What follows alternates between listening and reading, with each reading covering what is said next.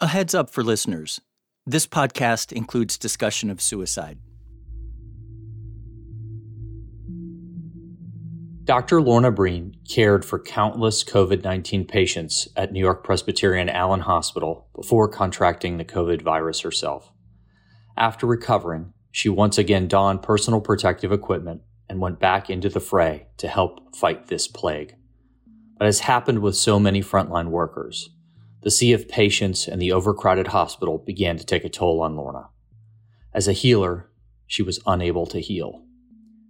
She became consumed with fear of the professional stigma of not being able to keep up in a pandemic and worried that she would not get support to address her deteriorating mental health without losing her medical license.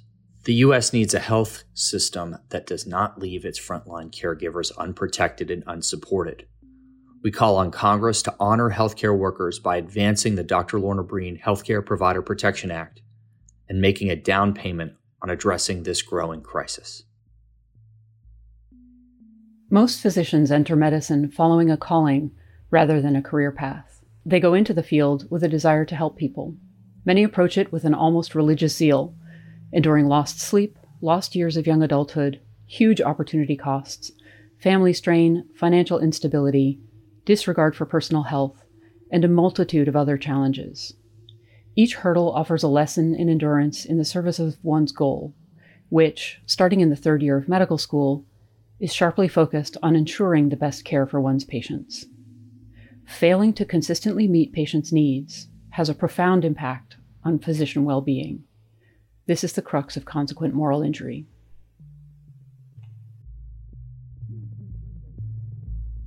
That was Corey Feist and Wendy Dean.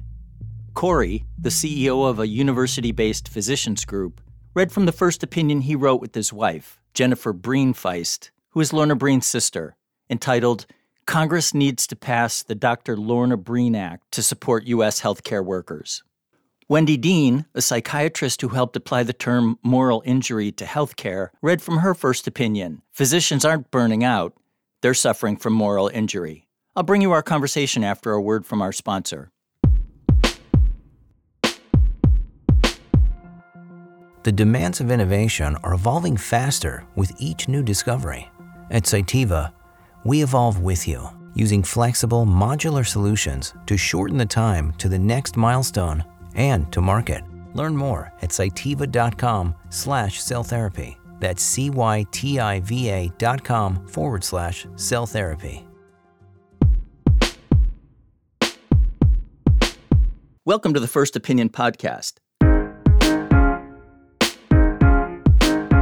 I'm Pat Scarrett, editor of First Opinion, stats platform for articles written by biotech insiders, healthcare workers, researchers, and others with interesting or illuminating or provocative perspectives to share about the life sciences writ large. So welcome to you both. It's great to be here. Thank you. Thanks for having us. Corey, thanks to you and Jennifer for sharing Lorna's story with First Opinion readers. For listeners who might not be familiar with it, Lorna became a very public face of the burden of caring for COVID-19 patients in the crushing spring of 2020 when she succumbed to suicide. Do you remember the first time you met Lorna? I sure do.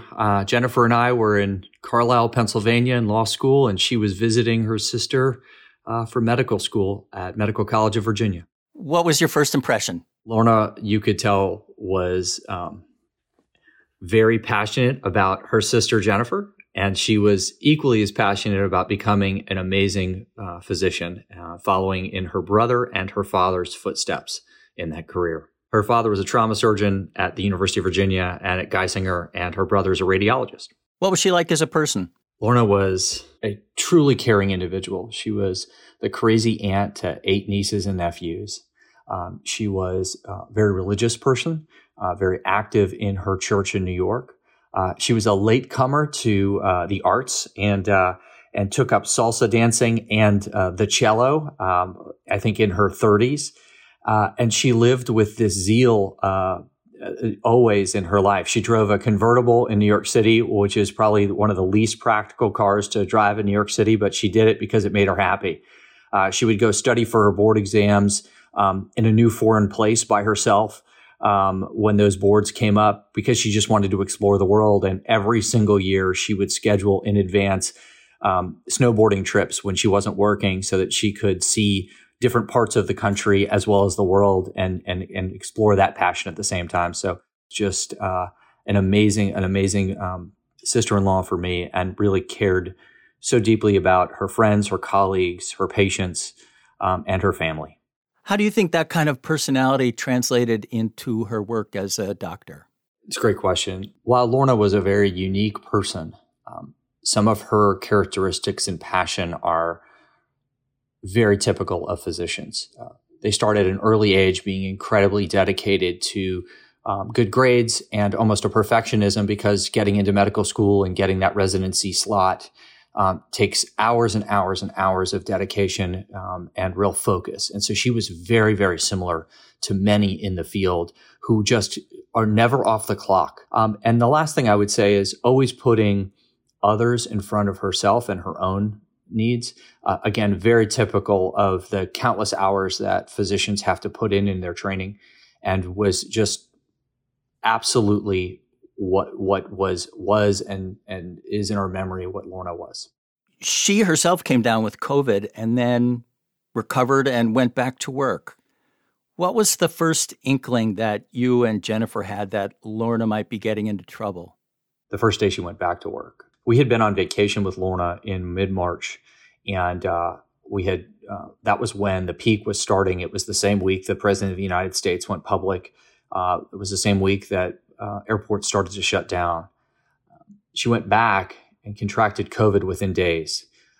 And then she was trying to remotely run her emergency room as her colleagues were calling out sick with COVID, and really recuperating at home, lost a bunch of weight, didn't sleep a lot, and was really exhausted going back in. And from the first probably half day that she returned to the workforce on April 1st, she was very, very concerned that she was not going to be able to keep up, and that others were going to perceive that as a sign of weakness. And she immediately started expressing to us concerns about her own well-being and really her professional reputation. Was very, very clear with us from the moment that she started back that there was something wrong. What she was describing to us, in her words, was Armageddon from the perspective of what she was seeing in terms of the death and dying, and really an inability of the clinicians and the physicians, the nurses, the whole team to really take care of the volume of patients that they were seeing at really ground zero of the first wave of COVID-19. Does that sound familiar, Wendy? Oh, boy. It's hard to hear. It's really hard to listen to, because I have heard this story so many times. Both, I didn't know Lorna, but I know so many of her. She sort of is, she's emblematic of what a dedicated physician is. And throughout the pandemic, for the last year, I have fielded calls from scores of physicians, calls, texts, emails, saying the same thing. We're drowning, we're overwhelmed, we can't keep up, and there aren't reinforcements. You've been thinking about physicians in distress and writing about the topic for a while. Can you give us a bit of a broader context? How common is it among physicians having depression or thoughts of suicide? So physicians have one of the highest rates of suicide of any profession. I started looking at this when I was working for the Department of Defense. And it was during a time when the suicide rate for veterans and active duty military was alarming military leadership. They shut down the Army to teach folks about suicide risk signs and prevention. And in the context, I started thinking about physician rates of suicide, and I realized that physicians' rates were almost twice that of the military, 400 a year, which sounds like a small number, but when you realize that that physicians are only 1 million strong across the whole U.S., losing 400 a year is a huge number. It's like losing 2 medical school classes. And from what I understand, it's not just limited to physicians. I saw a recent paper in JAMA Psychiatry that said that female nurses have even higher rates than female physicians do. And female physicians are more likely to commit suicide than male physicians. Correct. So the female suicide rate for physicians is about almost 2.5 times what the general population is. And for female nurses, that's a new paper out. It is higher. And I think what we need to take away from that is people are in pain. I want to connect something that Wendy said. So the phenotype of a physician is absolutely what Lorna was. And Lorna was a seasoned physician in Manhattan. Okay, so she did not just show up new on the scene, though. She had actually been in her residency at Long Island Jewish Hospital during 9/11, and I remember her calling us to let us know that they might be getting patients. She had worked through prior, almost pandemics, if you will, and other big events, and so leading up to the this issue, the cause of her death, she was exhausted. She had contracted COVID, and as my father pointed out to me, this was before she died, but when she was exhibiting really challenging symptoms and exhaustion, he said, we've never had COVID, but remember how exhausted you are when you come back from a bout of the flu. You have your faculties are completely depleted. That's where she is right now. So she wasn't at the top of her game as an athlete about to run a marathon in the tip top of her condition. She had just gone through, COVID, which we still don't know what the impacts physically and mentally are. But then she went back and she was scheduled for 10, 12-hour shifts in a row. And when she went back, what she found, because of the circumstances and because of the number of patients and the lack of staff, is that when folks were done with their 12-hour shifts, they weren't going home. And because of the pressures to keep up, she didn't feel like she could go home in that moment because no one was going home. So she was working on very reduced sleep. She was working right on the heels of COVID. She was still, she didn't have a fever, but she still clearly had, symptoms of COVID, but she had gone back into that fire, and she was beyond exhausted and then overwhelmed. And then on top of that, the fears of the licensure and the ramifications of getting mental health support for her were just literally the breaking point for Lorna. I think we underestimate what people saw during COVID. I think that situation is it was not something that any of us prepared for. It is not a situation that, in medical school, you train for a disaster response. You train for triage. But that triage is like a bus accident. It happens, you manage it, and it's over. This was a crisis after crisis after crisis, every shift. And there just was not enough staff or space or supplies. And I think it's really, when we look back on this, we're going to realize what an unbelievable job people did with really constrained resources. I mean, when we think about Lorna, she contracted COVID at a time when we didn't even know how to treat it. So not only was she going into that viral stew, worrying about whether or not she was going to contract it, whether she was going to bring it back to her friends and family, but if she got it, it was maybe the first thing in her medical career that could conceivably kill her, the virus itself. And that's a situation that none of us had faced before. And Pat, if I could just echo what Wendy was saying, we heard that from her when she got back before she contracted COVID, and the CDC and others were not clear in terms of how we contracted the virus. She would talk about the run on the supply closet by anybody and everyone, and they had to actually lock it and put somebody out in front of it, because people were just grabbing N95 masks and all this other PPE.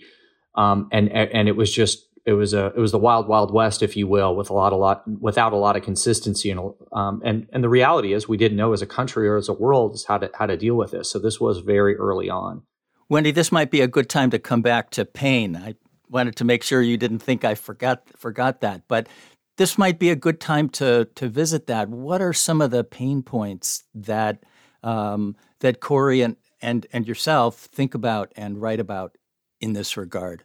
What we're seeing, talking to physicians across the country, is their frustration with the amount of administrative work or burden that gets put between them and their patients.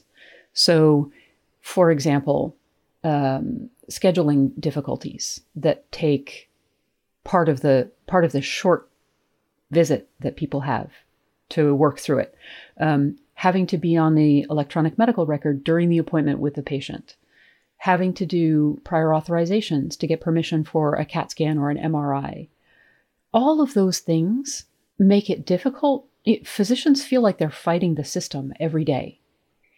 And it wears them down. It just frankly wears them down. It also frustrates patients.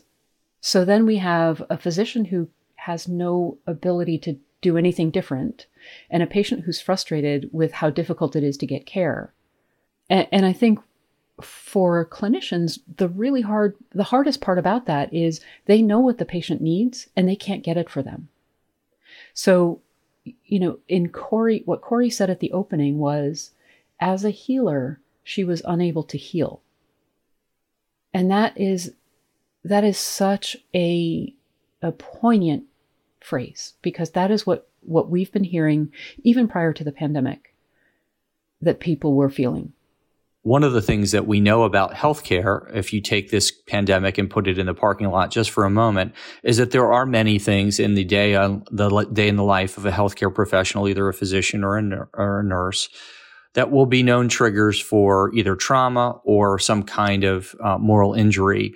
And that's where we need to do a much better job organizationally at knowing when those interventions just need to be a matter of course. Just like the military automatically deploys mental health professionals with medical professionals into combat, there are certain circumstances when those kind of things should be a matter of common practice and consistent practice across all the healthcare industry. So why have medical practices and hospitals and healthcare centers done such a cruddy job of valuing their workers? Are they not listening, or what's going on? So in my view, I think what's happening is each side of the House of Medicine is divided at this point in two. There's the clinical side that takes care of patients, and then there's the administrative side that takes care of the organization itself, makes sure that it stays alive. I think each side of the House of Medicine is doing its level best to do an excellent job at what it was trained to do. So the clinicians are trying to take good care of the patients. The administrators are trying to make sure that the hospital stays afloat and stays alive. The problem is that sometimes those two goals are pointed in different directions. And Pat, I would elaborate on what Wendy said. When you think about the triple aim of medicine, to provide the best care, the highest quality of care to patients, the easiest access to patients, at the most affordable cost to patients. All of those are patient-centered goals, which are laudable. But what we've done is we've skipped over the impact on the workforce and committing first to the workforce and their well-being as a condition that precedes or as a condition to actually getting and achieving those goals. And I think that with all of the mounting regulation that is on health systems, the incentives, in fact, that were built into the Affordable Care Act to grow and scale your electronic medical record and meaningfully use it. I truly believe that many of the reasons why we're here was that it was an unintended, outcome by looking at all of these pressures on the health system to chase, in some ways, many of these regulatory drivers and achieve those goals, as well as the triple aim. So if regulations got us here, more regulation probably isn't going to help solve any problems here, I'm guessing. No, it would be great if we could pare down a lot of the regulations. So for just one simple example, one of the meaningful use demonstrations in the electronic medical record is for increased collaborative care.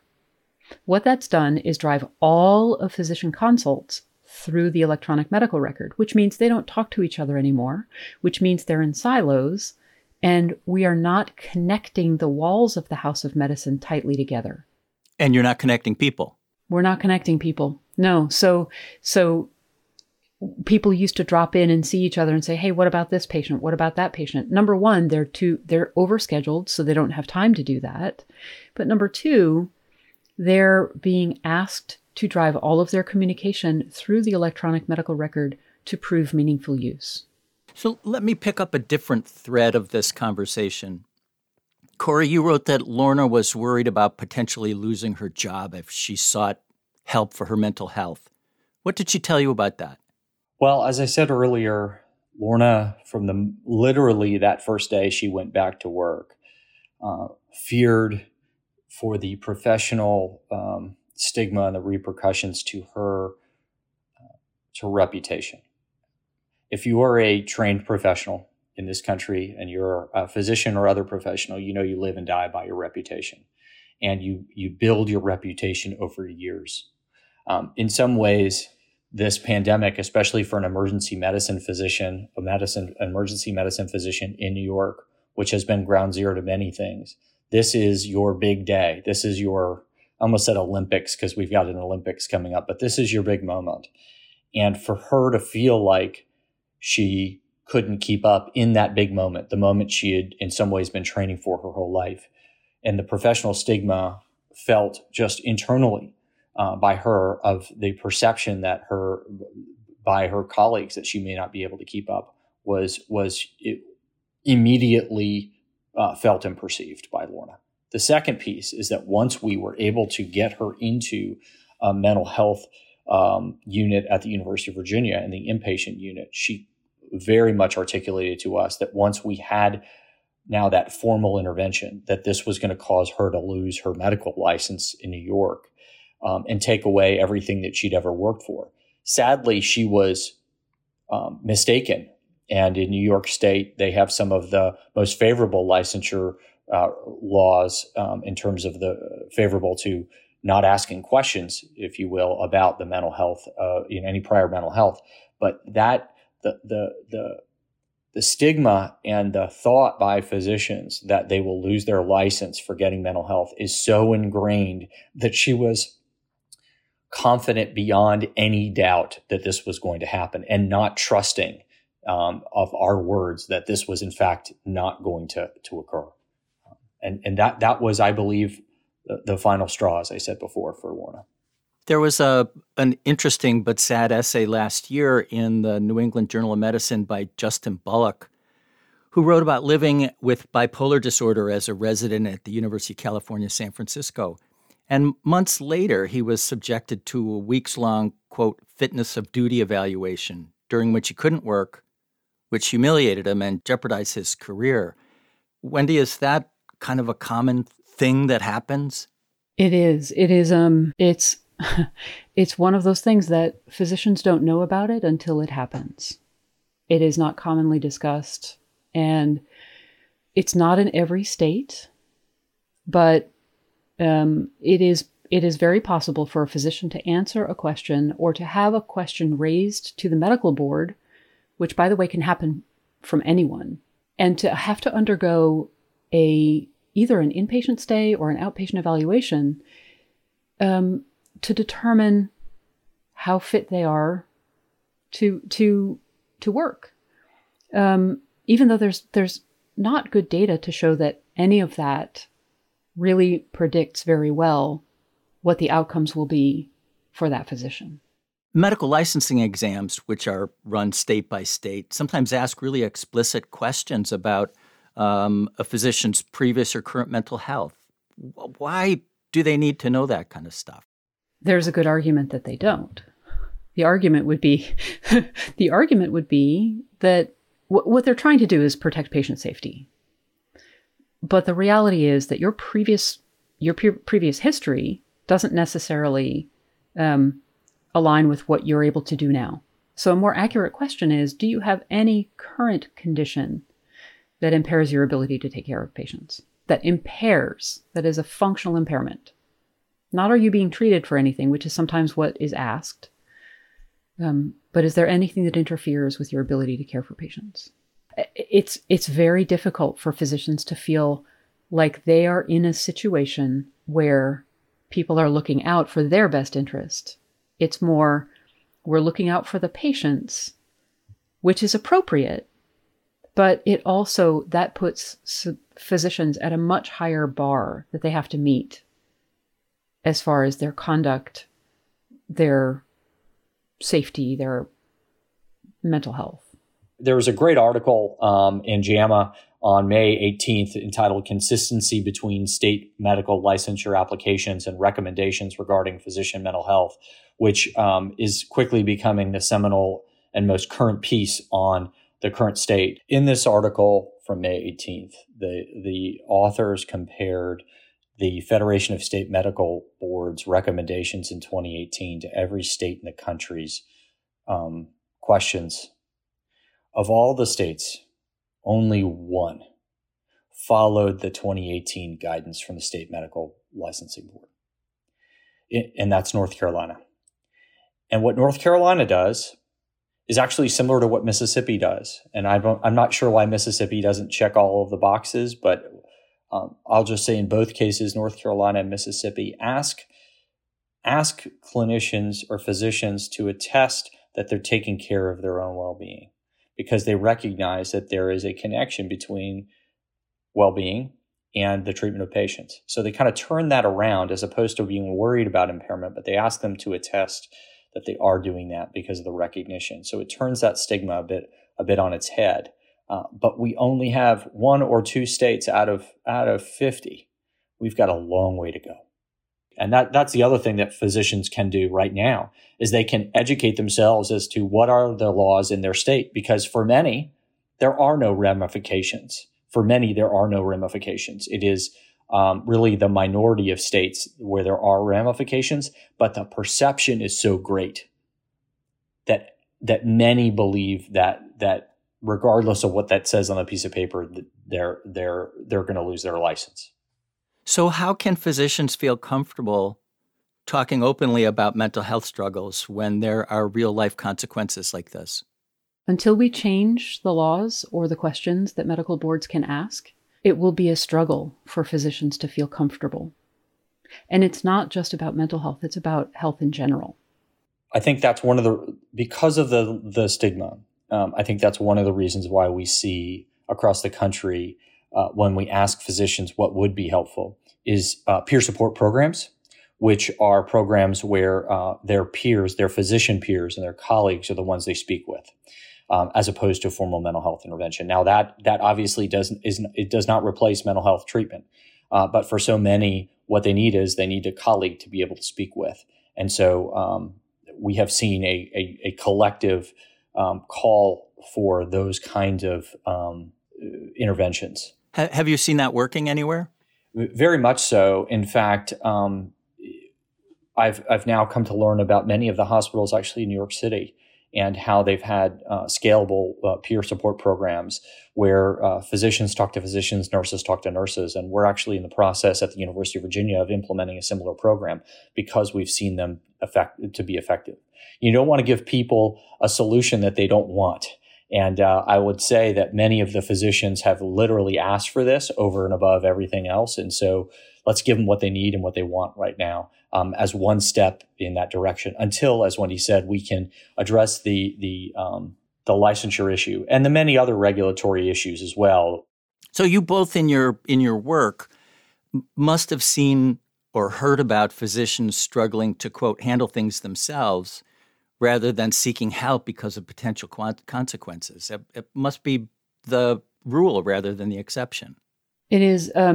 So one of the distressing statistics that I heard from a physician who has studied suicide for his entire career is that upwards of almost a quarter of physicians do not get any care for themselves. That mental health care or physical care. because they fear that either will be deemed an impairing condition. And Pat, I would add to that, after my sister-in-law died, and there was a lot of national publicity about her death, my wife and I huddled in just deep, deep, deep depths of grief. All of a sudden, we received an outpouring of requests to talk and sharing of stories, which we've categorized as this, overwhelming cry for help, because there are so many who have suffered in silence for years. And that is what inspired Jennifer and I to create the Dr. Lorna Breen Heroes Foundation and do that work. It was not Lorna's death, but it was the response by the healthcare community to say, enough is enough. We can't do this anymore. And someone has to start caring about our own well-being. We need to be able to take care of ourselves. This is one too many, a bridge too far, if you will. And that is absolutely why we did it, because it has just been there and it's been under the surface and not talked about. But it's been there this whole time. And so there's another public part of that. The Dr. Lorna Breen Healthcare Provider Protection Act, now circulating in Congress, aims to support healthcare workers. Corey, can you tell us what this act is and what it would do? Absolutely. And we're so grateful because you asked before about more regulation. And I would say this is the very first time the federal government has stepped in to affirmatively commit to the well-being of the healthcare workforce's mental health. So it is a huge first step.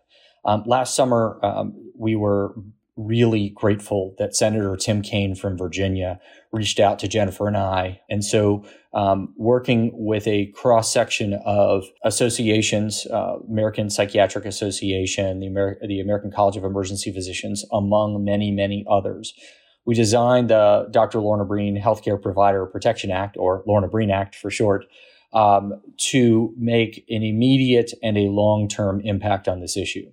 The way that it makes an immediate impact on the issue is that it starts with a national awareness campaign covering some of these things that we've talked about today. Do clinicians really understand the status of their licensure? Do they understand what it means to take care of your own mental health and physical health, and what the warning signs are to look for in your colleagues so that you can take care of each other? It also provides grants to hospitals and health systems right now to establish programs to, again, take care of the well-being of the workforce.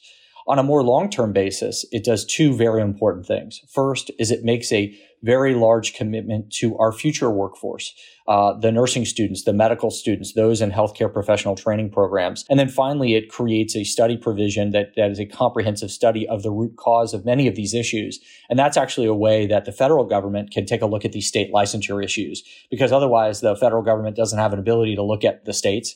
But what the comprehensive study does is it looks at all of the causes of these issues, not just one or the other. And as you've understood from this conversation today, this is certainly a multifactorial issue. We are so incredibly excited because the American Rescue Plan, which was President Biden's first COVID relief package, pre-funded this legislation with $140 million, which is in the process of being allocated out right now by HRSA and the CDC. We are also so excited because the Senate Help Committee, which is the committee of jurisdiction over this legislation, had a markup of the legislation in the last couple of weeks and has now passed unanimously and on a bipartisan basis the Lorna Breen Act and submitted it for floor consideration, which means that the entire Senate will pass will now be able to take it up, and Senator Kaine is working through how that process and when that process will happen, and then it'll go to the House. And we're really, really grateful that Congresswoman Susan Wild of Pennsylvania is the lead champion of this legislation in the House, and will pick up where we hand it off to her to push for the legislation to move forward. But this is first of its kind legislation. No one's ever done this before. It is going to provide an immediate as well as a long-term impact on the issue. And it is just a first start. We need to go well beyond the Lorna Breen Act so that we can take care of our healers. You agree with the good start, Wendy? I think it is a fantastic start. I think we really do need to jump in and start helping the people who are struggling now. But I really hope that we can also shift this to look at beyond the individual who is suffering, at the conditions that are causing them to suffer. And it sounds to me like that's going to be a long-term plan with this. But if we don't change the environment, I don't think we're going to escape this challenge. Corey, sometimes bills are written in a way that you really hope they'll get passed. If you could put one thing into it that's not in there now, what would you put in? Oh, that's a great question. Wow. Okay, I would put two things in. You only asked for one. We need more mental health healers in this country. If the pandemic has illustrated anything, it is that getting an appointment with a mental health professional in this country is absolutely one of the hardest things you can do right now. And the second part of my answer is that one of the things that the federal government can do right now is it could, through its administrative arm, limit the questions in the credentialing applications and privileging applications for hospitals under the conditions of participation that all hospitals sign on to for the Medicare program, and eliminate any ability for hospitals to ask those questions, those stigma reinforcing questions about prior mental health. Can I add one? I would love it if we went back and looked at meaningful use in the EMR. Meaning, can we strip away some of the meaningful use criteria? Can we strip away some of the ways that hospitals are incentivized to increase documentation, change how they bill, put pressure on clinicians to do that, to spend that extra time in the EMR that they could be spending with their patients? Can we limit that documentation and free them up? Well, I've got at least 50 questions, and I'm sure that you combined have like 75 answers, but I think we should bring it to a close. This has been so interesting and enlightening and sad and forward-looking. It's been a really wonderful conversation. Thank you both so much, and thank you for your work helping physicians who are in distress. It's been an honor to be with both of you. Truly a pleasure. Thank you so much for helping us shine a light on this issue and helping us move the country forward. Let me end by saying that help is available. If anyone listening is depressed or contemplating suicide, please reach out to the National Suicide Prevention Hotline, which has trained counselors available 24 hours a day, 7 days a week. You can reach a counselor by phone at 800-273-TALK or by texting the word HOME, HOME, to 741-741. Thank you for listening to the First Opinion podcast. It is produced by Teresa Gaffney. Our senior producer is Alyssa Ambrose, and our executive producer is Rick Burke. I love to hear from listeners. Let me know which First Opinion contributors you'd like to hear on the show, or what topics the podcast should take on. You can do that by sending an email to first.opinion@statnews.com. Please put podcast in the subject line. And if you have a minute, please leave a review or rating on whichever platform you use to get your podcast. That's it for now. Be well during this strange and uncertain time.